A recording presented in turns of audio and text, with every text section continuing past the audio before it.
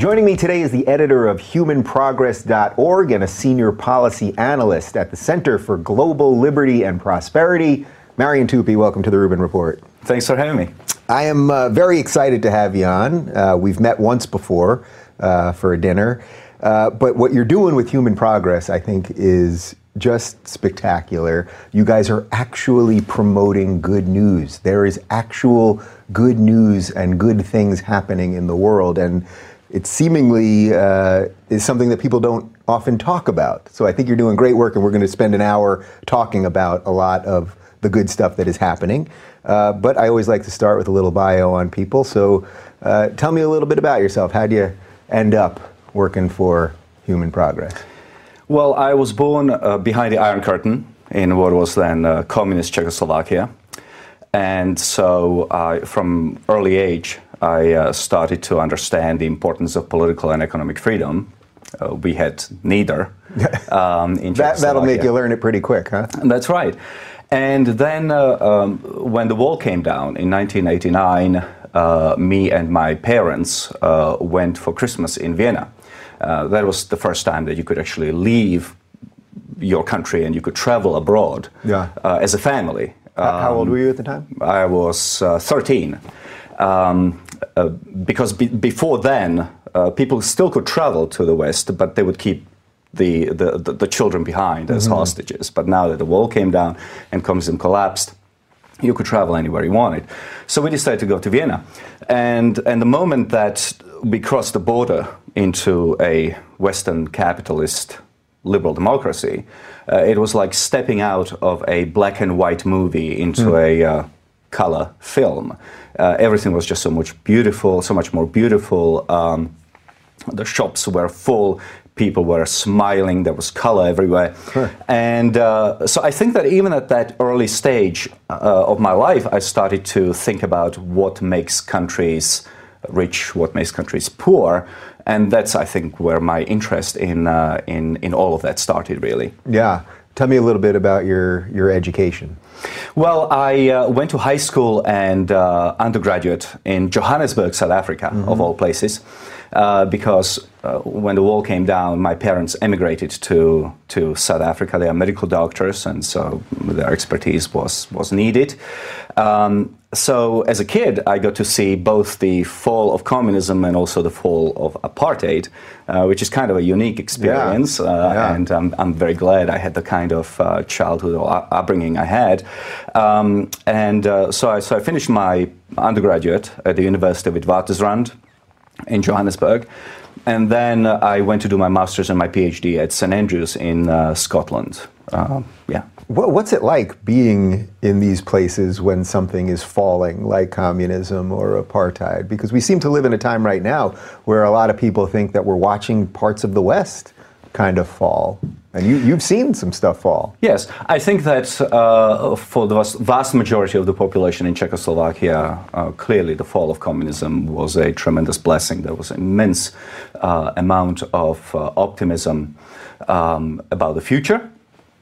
And also unavoidable disappointment with some aspects of the utopian future that people have imagined. Nonetheless, just about anybody who analyzes economics and politics in Central and Eastern Europe over the last 25 years concludes that people are much, much better off than they used to be.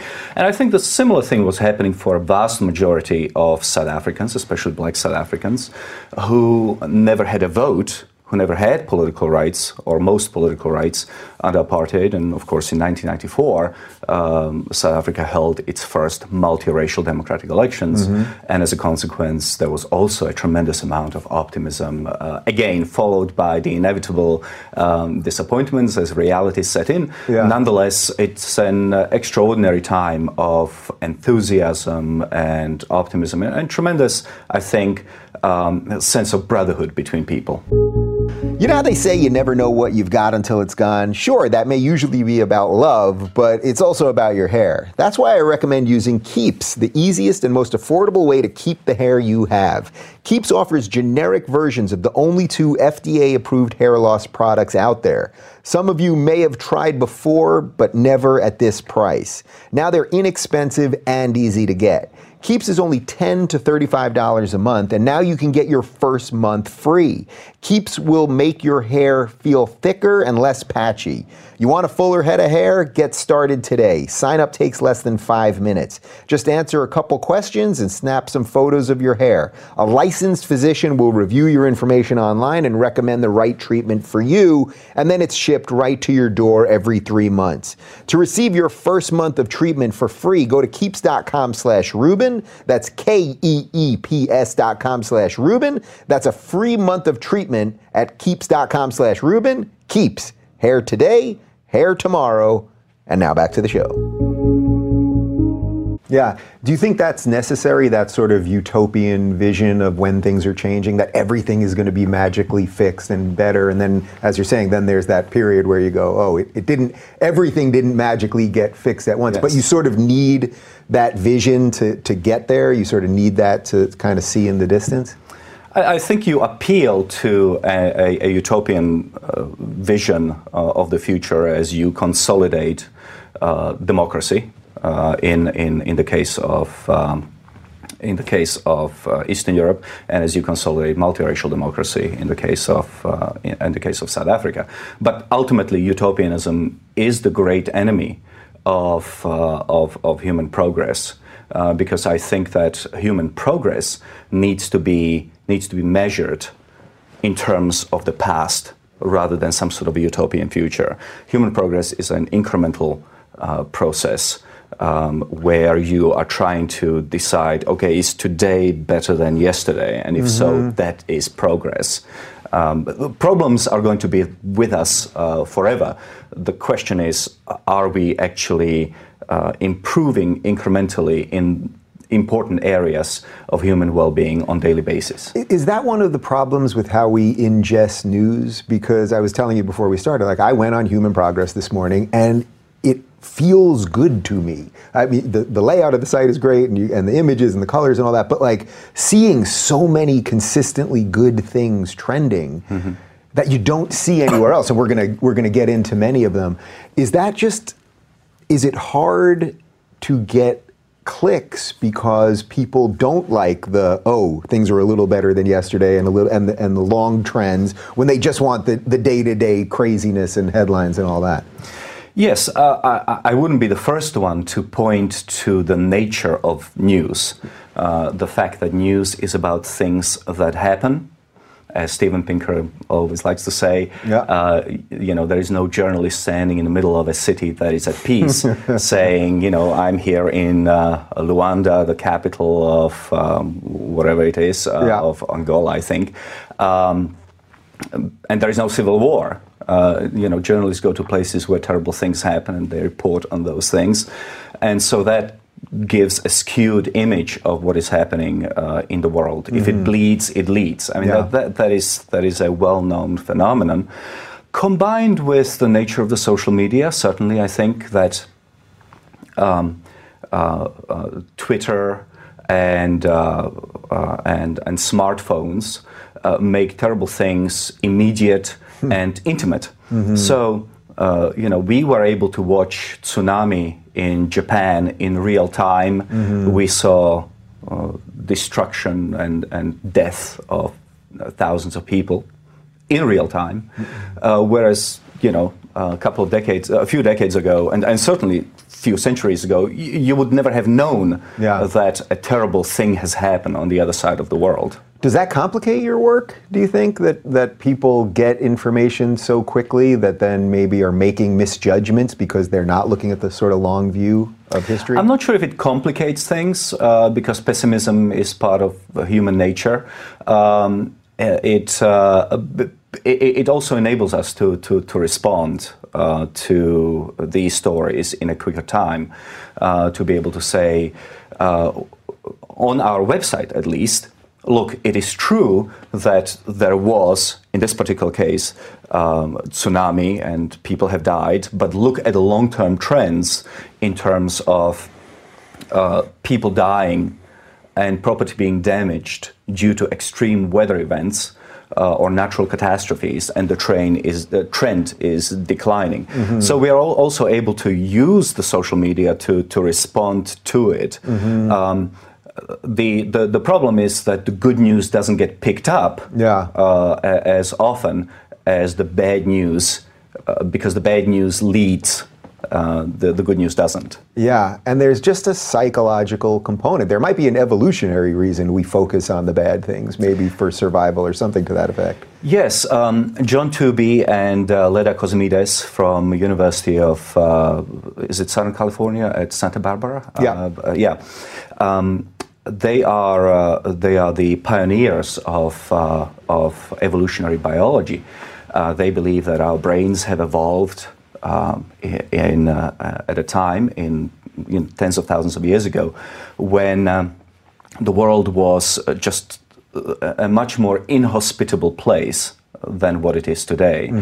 The world where there was omnipresent danger from other tribes, from wild animals, from poisonings, and at a time when life expectancy was very low. And they like to say that our modern skulls house ancient minds, and the kind of psychological responses that we have evolved for tens of thousands of years ago are difficult to apply to modernity, which is just so fundamentally different than what it was until relatively recently. The key period here in time history is the last 200 to 250 years, when the world really has changed beyond all recognition. Yeah, so in a weird way, we as humans, are we almost victims of our own success? I mean, that's sort of what it sounds like. Like we've done so much good, we have advanced so far, that now we nitpick about little things constantly and think they're massive when, we're not dying of massive, we're doing a lot with disease, which we're going to get to, and a whole bunch of other things. We've made our lives way safer and extended our lives and all of these things. So we're almost a victim of all of that goodness. Yes, so from an evolutionary perspective, again, research of others, not my own, overreaction to a potentially bad thing happening had a lower cost to the organism, in this case a human being, than underreaction. If you overreacted, saw something that may have been potentially harmful, you overreacted to it, but you survived. Whereas if you underreacted to something that was potentially harmful, then your gene pool ended right there. It ends pretty quick. And so those genes didn't get passed on. So yes. The complexity of the modern economy, the complexity of the social interactions, global trading system, for example, is certainly much greater than what our ancestors were exposed to. And so it is perhaps not surprising that a lot of people are a little bit uneasy, or continue to be uneasy. Then again, the website is there to show people precisely how bad things were before and how good things are now. So don't get depressed too much. There is a good story to be told about humanity. Yeah, it's interesting. When I go speak at colleges, one of the lines that I think does actually work with young people who are, if they're protesting and they're screaming about the patriarchy and evils of capitalism and all of this stuff, I'll always say to them, does anyone in this room not have it better than their grandparents? And certainly in the United States, but if you live in the Western world, basically everybody does, pretty much. I have yet to find someone that doesn't. And I always think that's a really effective way of getting people who are so focused on the negative to go, oh, something good must have happened, because, even though I like to scream about my victimhood, it's a lot better than what my grandparents had. Yes, I mean, take something like women's equality or gay equality, or even caring about environment and animal rights, or animal welfare, I should say.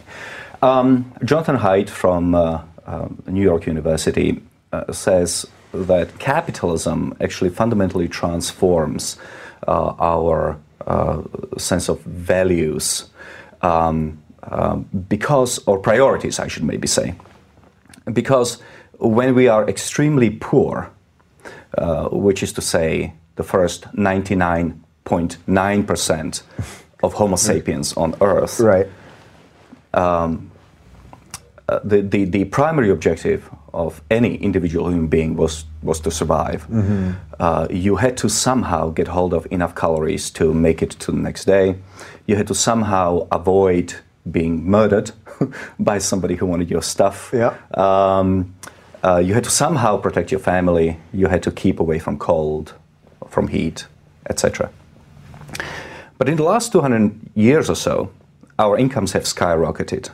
The world is, roughly speaking, adjusted for inflation. I can't say this often enough because people always attack, but you're not adjusting for inflation. Of course we are adjusting for inflation. Adjusted for inflation, the world average is roughly 12 times better off than what it was in 1820. So we have become much richer.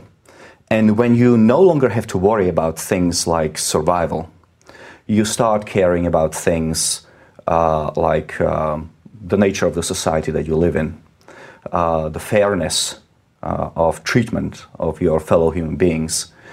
You start caring about women equality, as I said. You start caring about gay rights. You start caring about animal protection and environmental protection. So, so in that sense, the tremendous increase in incomes and general wealth of the society has also contributed to creating a much fairer and much more egalitarian society. So capitalism isn't all evil? Is that what you're telling me? People who think capitalism is evil, I highly recommend that they visit Cuba, they visit Venezuela, they visit North Korea and countries which have taken deliberately a step in the opposite direction. Capitalism has its problems. Liberal democracy has its problems, and it is our task to try to fix these problems on the margins. But to throw out the economic and social underpinnings of modernity, of this extraordinary age of abundance, would be a mistake. Are you shocked at the amount of people in the West that seemingly want to do just that? No, I'm not even shocked by the fact that in Eastern Europe, where I'm from, people who are in their early teens and into the late teens, people who have never experienced communism, people who were born after the fall of the Berlin Wall, are now embracing socialist ideas, or at least those socialist ideas are now increasingly popular amongst young people, which they certainly aren't amongst people of my generation. Hey, I want to tell you guys about an amazing service called Zeal. They offer professional in-home massages at your door in an hour. After a long day at work or a tense holiday weekend, Zeal is the perfect way to de-stress. You don't have to go all the way to the spa or sit around with a bunch of strangers at the gym. With Zeal, you get a professional massage in the privacy of your own home. Just open up the Zeal app and choose your favorite massage style. You can choose from Swedish, deep tissue, sports, prenatal, or sleep massage. An hour later, a licensed massage therapist shows up at your door. They even bring their own massage table. It's like the spa comes to you. The best part is tip is included, so you don't have to dig around for cash when you're done. Just rinse off in your own shower and get back to your day or go straight to bed. Download the Zeal app and use the promo code Rubin for $25 off your first massage. Zeal, wellness on the way. That's Zeal, Z-E-E-L. And now back to the show.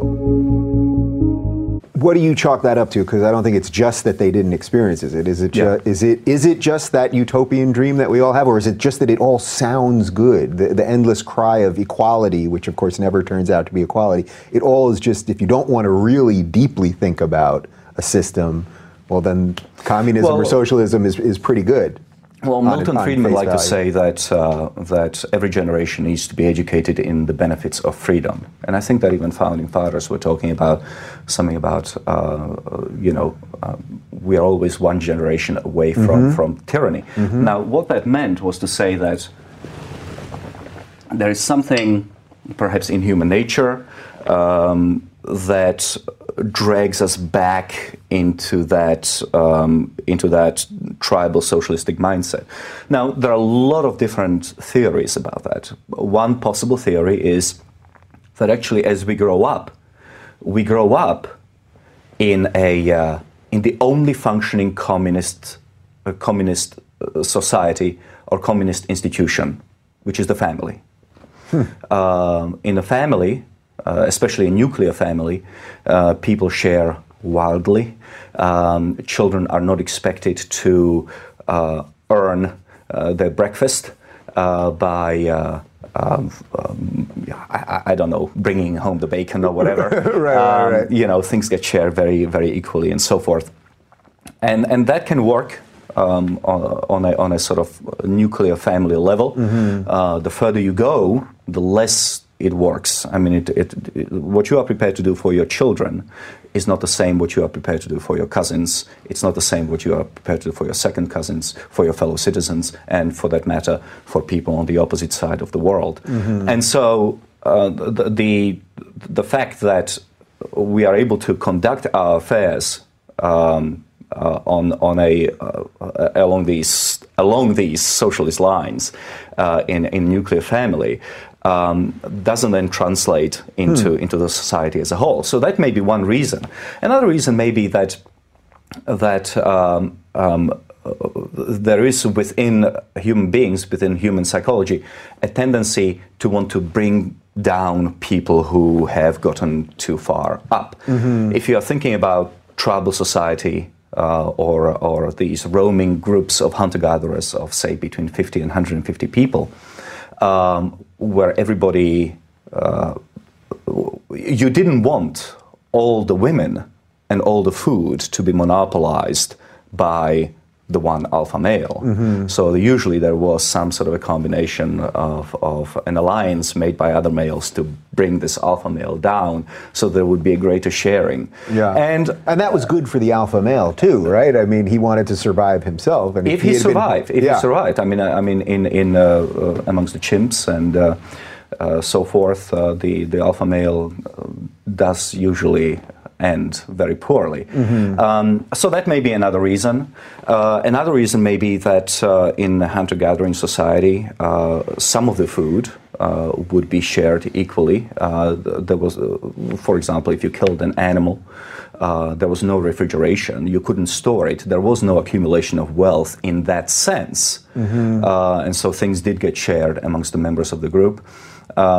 Plus, there was no accumulation of wealth because you were constantly moving. So whatever you acquired was limited to whatever you were able to carry on your back.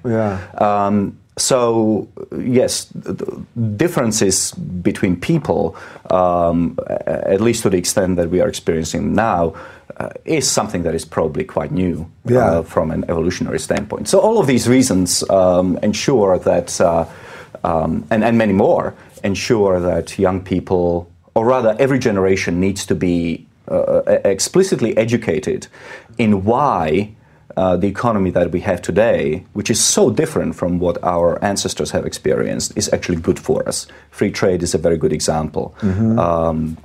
Free trade contributes to economic growth, and yet every generation you have a new push for protectionism. Again, the complexity of the economy has outpaced our ability to understand it without explicit learning. Yeah. All right. So let's talk about a whole bunch of these trends that are happening right in front of our eyes. But as you said, they're happening incrementally, so people don't necessarily focus on them enough. Well, I'll let you kick off the first one. What do you think is the most encouraging worldwide trend at the moment? Or what's exciting you the most, perhaps? Well, so the human progress is unabashedly about, it's human-centric, which is to say that we consider the welfare and the flourishing of a human being, all human beings, to be really important, of primary importance. Yeah, that's an interesting distinction, because you didn't call it Earth Progress. .org, right? I mean, the idea was that this is so that humans can figure out the best way to live here. And hopefully that's good for the Earth too, but that humans actually are number one here. Yes, we can certainly talk later in the show about is it possible for humans to coexist with the Earth and the animals, and what can we do to make sure that that actually happens? But human progress is a humanistic project. And clearly there is no more fundamental aspect to human flourishing than staying alive. And here we have seen tremendous improvement. Prior to 1800s, life expectancy around the world was anywhere between 25 and 30 years, since time immemorial. As late as 1900, in the richest countries of the world, life expectancy was only 50 years. Today, globally, it's 70 years. In the United States, it's 78 years. And in places like Japan, it's 88 years. So wait, let's not gloss over that, because those were some powerful numbers. So in 1900, the average life expectancy was 50 years. So in rich countries. In rich countries. In rich countries. So that's even more impressive, so to speak, how we've advanced it. So you're saying basically in the 120 years since then or so, we've extended it by 20 years. We extended by 30 years in the West, in rich countries, and by about and an average person today, say somebody living in Malaysia, lives 20 years longer than rich people did in 1900. Yeah, that's incredible. So in 120 years in rich Western countries, we extended life 30 years in 120 years. I mean, that's almost unfathomable, actually. It's wonderful. Yeah. And so that's the first thing, is that you know, people want to stay alive because they enjoy it. Yeah. Can you give me some of the markers of how we actually did that? Well, one thing is decline in violence, which again Steven Pinker has written a whole book about.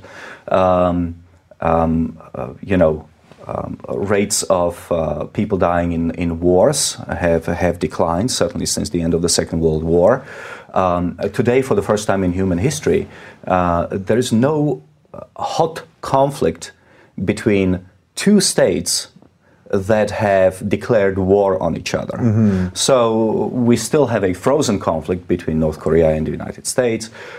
We have the Russian invasion of the eastern Ukraine. But even then, Russia and Ukraine are not officially at war. So this old concept of two countries, declaring war on each other and then going to wars has actually, well, at this stage, it has disappeared. Yeah.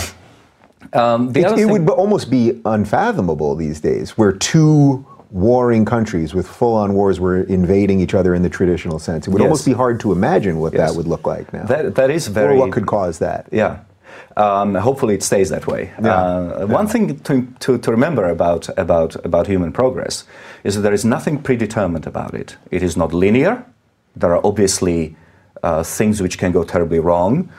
The 20th century, you have the First World War, possibly the most unnecessary major conflict in recent centuries, followed by the Second World War, the Holocaust, the Gulag, and what have you.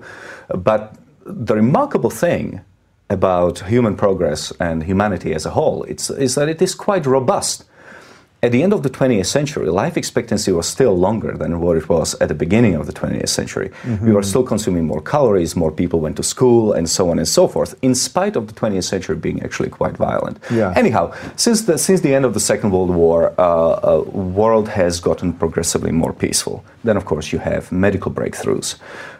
Wait, let's pause on the violence part for just a sec, because I think it's one of those things where you can say that to people and you can talk all about the wars that don't exist anymore and that there aren't, genocides the way there were and all of those things, though admitting that some bad things are still happening.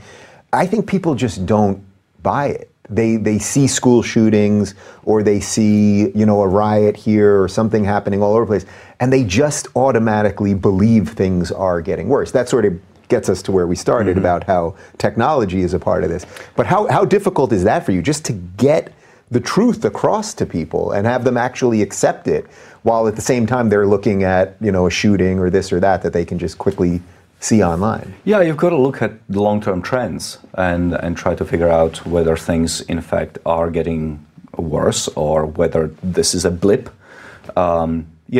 The line of progress, again, is not linear, it is jagged. And there is no, once again, there is no guarantee that things will continue to improve. So you have to look at long-term trends. I think The Atlantic ran a story a few months ago after the latest school shooting, showing that actually the number of kids dying at schools, horrible as it is, have been on a decline. So long-term trends, and then having journalists to actually report those long-term trends, that would be key. Yeah. So violence is one thing. We live in less violent times. The second thing is that the medical breakthroughs were absolutely fundamental. And here I would point simply to two things. One was vaccination. A guy called Jenner in mid 18th century England noticed that milkmaids didn't get smallpox. Now, smallpox was absolutely horrifying disease. I mean, your body would be covered with these lesions, pustules, and they would, and 80% of kids who got it died. Up to 60% of adults who got it died. In 18th century France, it was estimated 95% of the population got smallpox at one point of their lives or another. Wow. And Jenner noticed that milkmaids didn't get smallpox. That's because they got a milder version of the pox from cows. And so he started inoculating people with the pox from the cow. And because the Latin word for cow is vacca, our word vaccination comes from that. And that was a major improvement. The other thing that happened was that humanity discovered the germ theory of disease. We didn't know that disease was spread via germs. People had all sorts of weird ideas about humors in the body and miasmatic theories and what have you, and it was all nonsense. But the upshot of us being so ignorant about how disease spreads was that people, for example, didn't wash their hands. And you can imagine, right? If you're a farmer who is using human excrement in order to fertilize his fields and comes home and sits down to dinner, you can imagine what sort of diseases that leads to. Now, Jews, funny enough, who washed their hands as part of their religious rituals, tended to fall less sick and die at a lower rate than the rest of the European population. But once again, because people were so ignorant about how diseases spread, they assumed it was magic, which again led to pogroms and discrimination against the Jews. But even doctors didn't. Doctors also didn't change their clothes because the more blood and gore you had on your clothes, the more it signified to the potential patient that you were a doctor in great demand. Right. So doctors were actually a massive reason, or one of the major reasons why disease spread. They went from dissecting corpses to delivering babies, introducing pathogen into the body of a mother. And all that stopped basically after discovery of the germ theory of disease, and child mortality, maternal mortality started to decline, and life expectancy shot up as a result. Yeah. What else is going on with the diseases of today that we're getting close to eradicating some things that still exist, right? Well, we are very close to eradicating polio. There are some what's called wild cases of polio in places like the Congo. Of course, we have made HIV/AIDS, or rather, we have created drugs that no longer make HIV/AIDS a death sentence, which, considering it only took from 1980, when we first started talking about HIV/AIDS, to about 1994, 1995, when the first antiretroviral drugs came along, only 14 or 15 years, that's a remarkable accomplishment. I mean, people have lived with smallpox for millennia. So we were able to do that. Now, the other thing which is quite extraordinary is that cancer rates are declining. Now, the reason why that's so interesting is that incidences of cancer increase with age. So as people grow older, and on average, we continue to increase our life expectancy, Right. the chances of you contracting or developing cancer, not contracting, but developing cancer, get much higher. Cancer is basically just cells dividing during a normal process of human body existing. But the more subdivision of cells you get, the more likely it is that one of them is going to go crazy and start subdividing without control and cause cancer, and you're going to die. And the fact that cancer rates for men and women are declining, certainly in rich countries, even though life expectancy is shooting up, that's, again, an extraordinary achievement because of early detection, because of better drugs.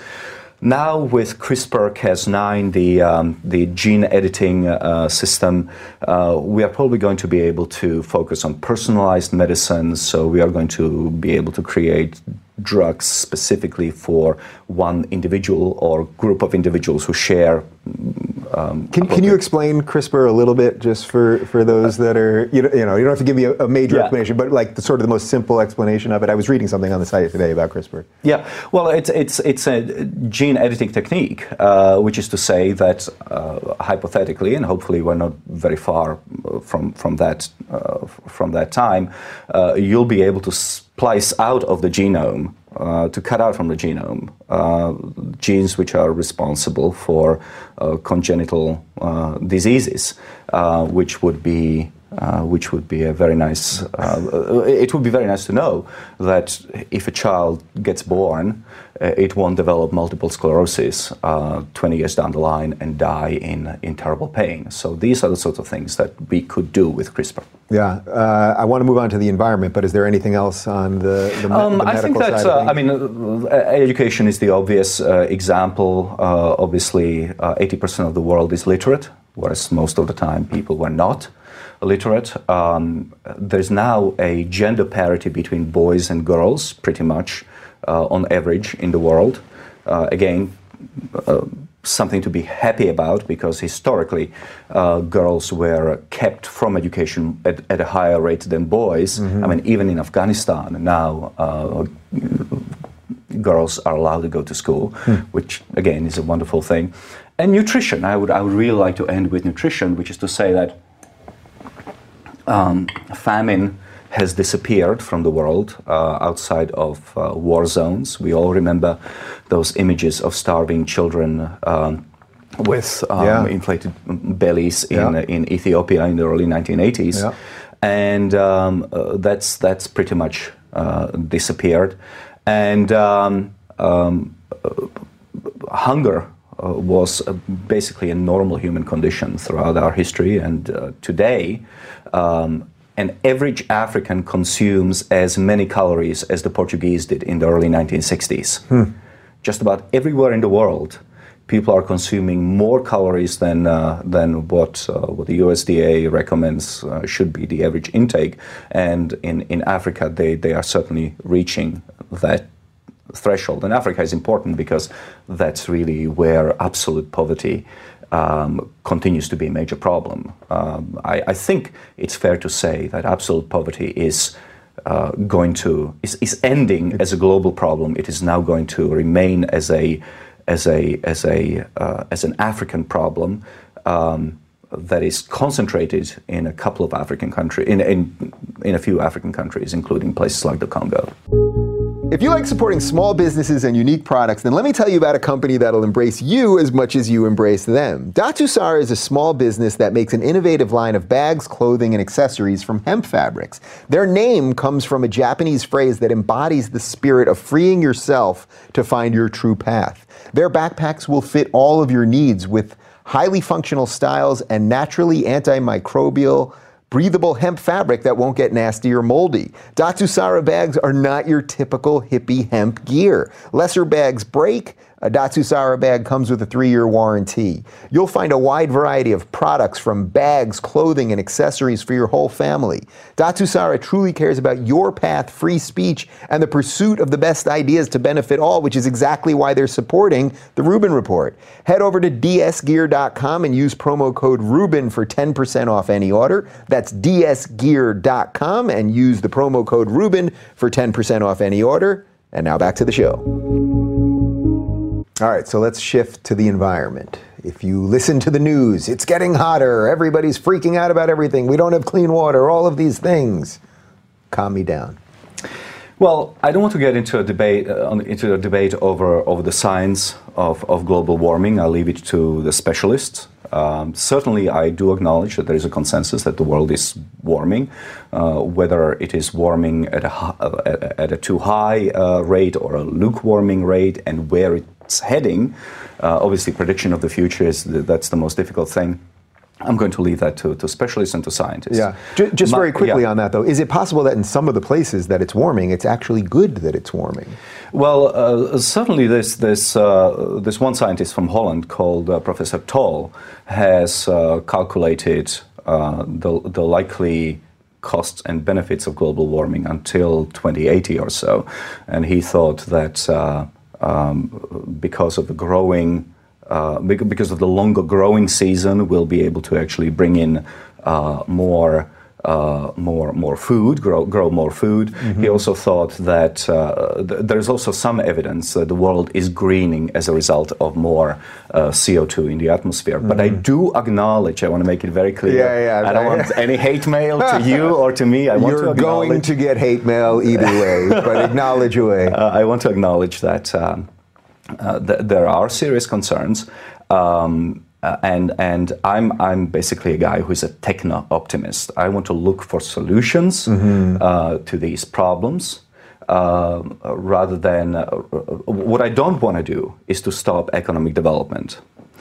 I don't want to stop economic development in developing countries, because it's extremely important that people who are very, very poor should not be very, very poor. Mm-hmm. It's very important that if a woman in Angola or in Zambia has a premature birth, she should be able to have an access to an incubator that is run on an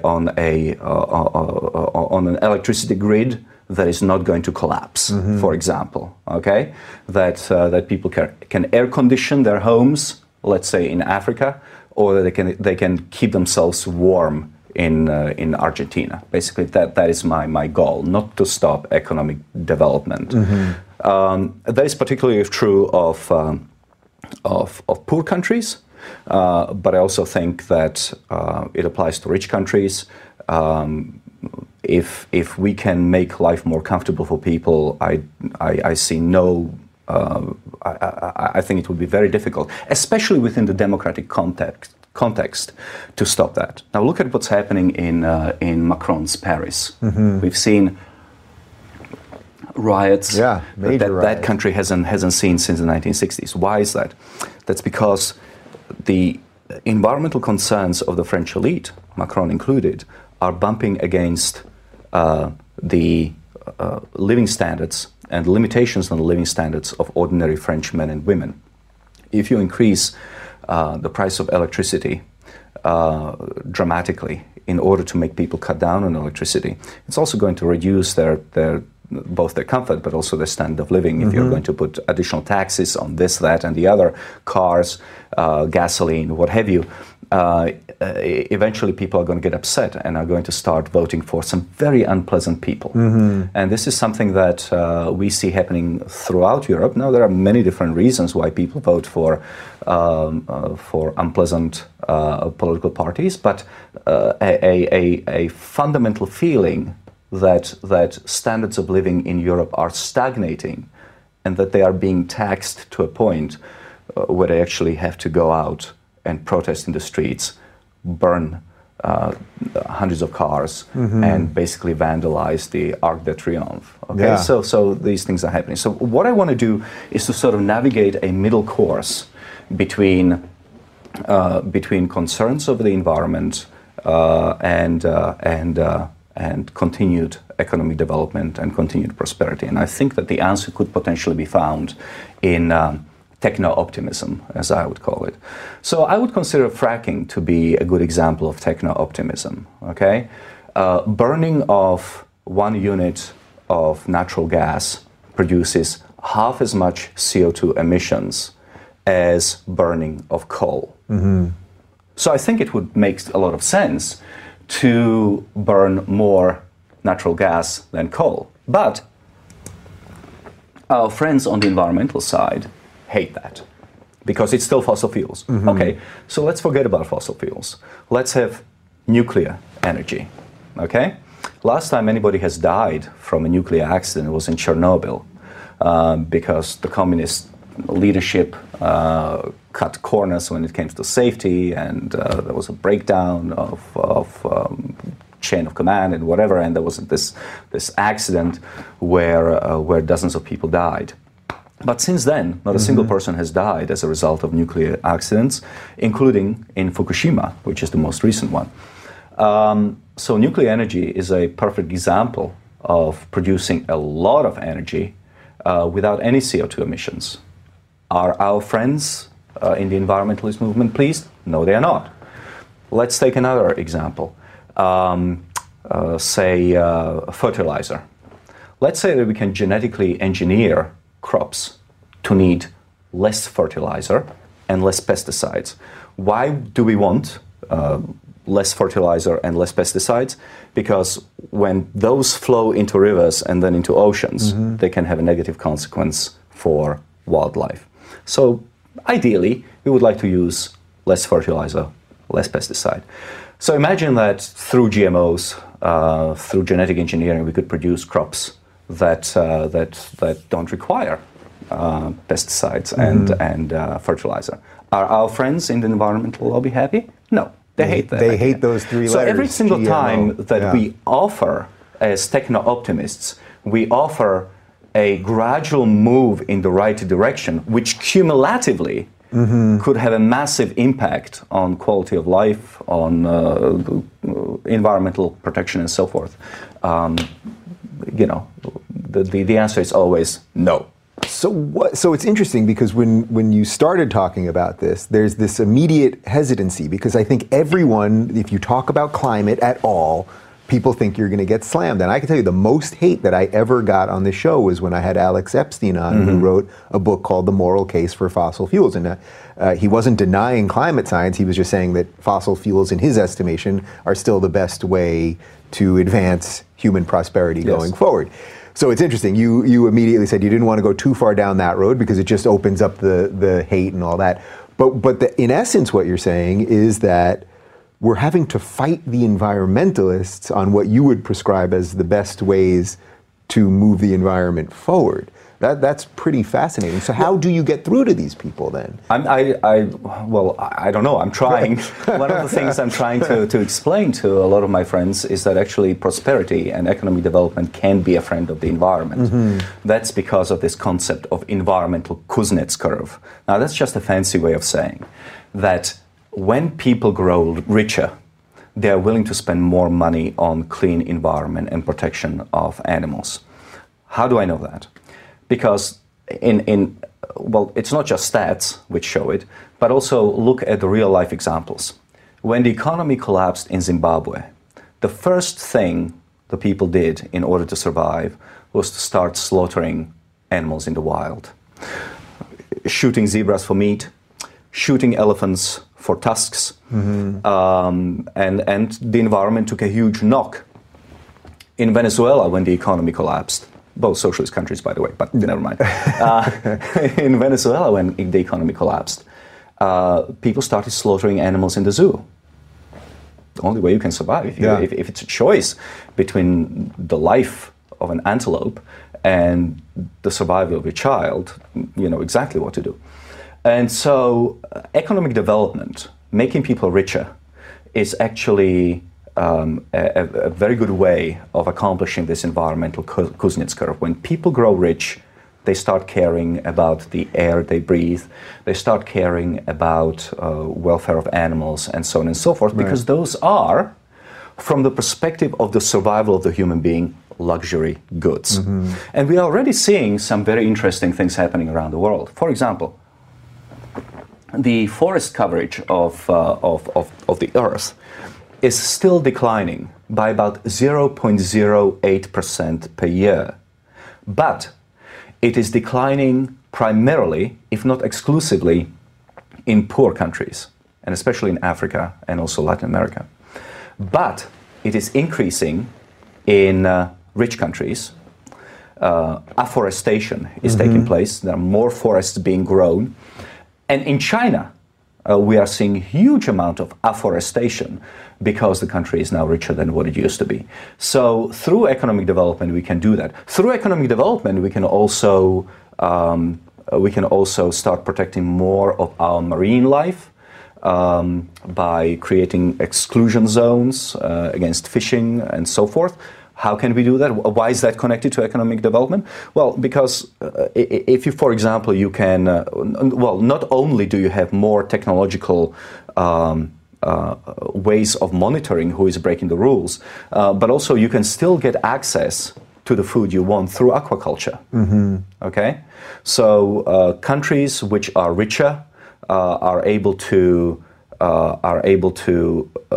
get their food from aquaculture rather than from ordinary shore fishing.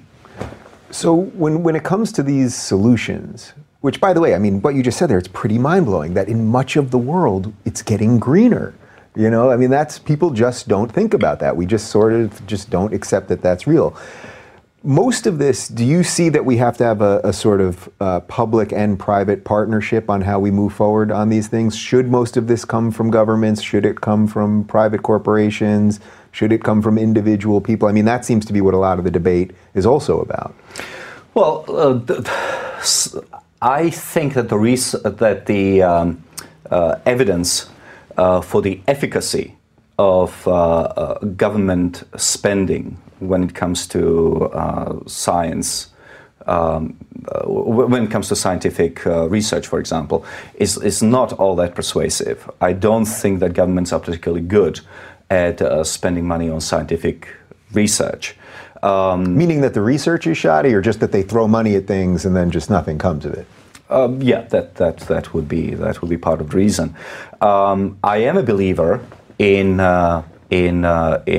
private companies doing their own research, driven by the profit motive. For example, energy inputs into production of anything, from a can of Coke to a bottle of water, cost money. Companies actually do have an incentive, a profit incentive, to try to limit the amount of resources they use in order to produce any type of good. In the 1970s, between 1970s and today, the number of cans of Coke that you could get from a pound of aluminum has actually increased by something like 40%. That's because companies don't want to spend money they don't have to spend on electricity, on spending money on natural resources and raw materials and what have you. And so what we are actually seeing is that the number of dollars per the amount of energy we need in order to produce a dollar of output is actually declining, and that's happening naturally through the process of profit maximization on the parts of corporations. Now, that doesn't mean that there is absolutely no need for any kind of regulations. We don't want corporations to be dumping toxic materials in our pristine rivers and what have you. But what I am saying is that corporations in search for profit are actually very good at coming up with innovative solutions to environmental problems. Yeah. Is part of the problem here also that different countries that are at different stages of their evolution, of their economies and everything else, need different things, need wildly different things? What's happening in China now with growth is very different than what's happening in the United States or India or any of these countries that now have to, that are often putting out more CO2 and emissions and things like that. They're going through their industrial revolutions. We already did it. So that we have an unequal playing field when it comes to some of this. Yes, so that is a well-known notion within economic development, that as a country starts on a path to industrialization, its damage to the environment increases, but once again it reaches that inflection point, and then it starts to decrease as people become rich enough to start to appreciate nice environment. 90% of the plastics that are entering our oceans come from 8 rivers. They are all in the developing world, in Africa and in Asia. The contribution of Western advanced economies to plastic pollution of the oceans is negligible, precisely because we are able to spend more money and effort and thought on how not to do it. What would you say to the people that would say our time is up here, or the evolution of humanity is that we've got to go to the stars, that eventually we'll have to get off this mortal coil and do it again somewhere else? Well, first of all, it is very important to remember that pessimism about humanity's future has been with us since the dawn of writing. From antiquity and ancient poems and epics, after all, the flood. What is it about the flood? It's about cleansing the world from depressing a population that went array. The Cato the Elder, writing in 2nd century BC, thought that Rome was finished because the young were corrupted and women had loose morals and men were too effeminate to fight wars. And this is when Rome was just a small town with a few provinces in Italy. Rome continued to expand for the next 300 to 400 years. But so he was just very early. He was just very early, but you can see every generation thinks that we are, especially as we grow older, we think that the world is entering a period of decline, whereas in fact what we are doing, we are projecting our own physical decline onto the world. But so far, those warnings about the imminent collapse of humanity have always been proven wrong, as Thomas Babington Macaulay, the 19th century British politician and writer, has written on what basis is it that having seen all this progress that we have made behind us, we see nothing but misery in front of us. I'm paraphrasing, but that's the essence of what he said, and I think he's absolutely right. Yeah, so we've done the diseases we're eradicating, we're doing a lot of good on the environment, or at least have some options now. We do have options, yes. Yeah. What else should we be hitting on to give people some positivity to think about? Well, I think my pet peeve is that I think that people don't read enough history, aren't enough versed in history, how life really used to be like before.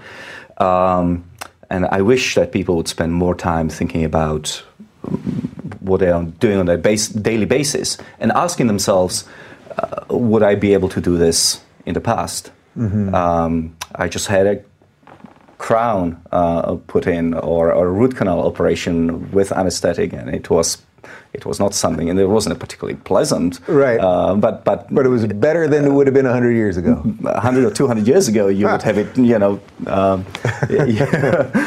Somebody would have to pull it out of your mouth, So that's one thing. I think that people. And I think that if people understand history better and how life truly was quite horrific until very recent times, again, we are 300,000 years old, but the time of abundance is roughly 200 years old, 250 years old. Maybe they will be more grateful and for the things that we have. And hopefully they will be more appreciative and more supporting of the institutions which underpin modernity. Liberal democracy, with all of its warts, with all of its imperfections, it is still functioning better than Putin's Russia or Erdogan's Turkey. Free market capitalism, does it have its problems? Yes.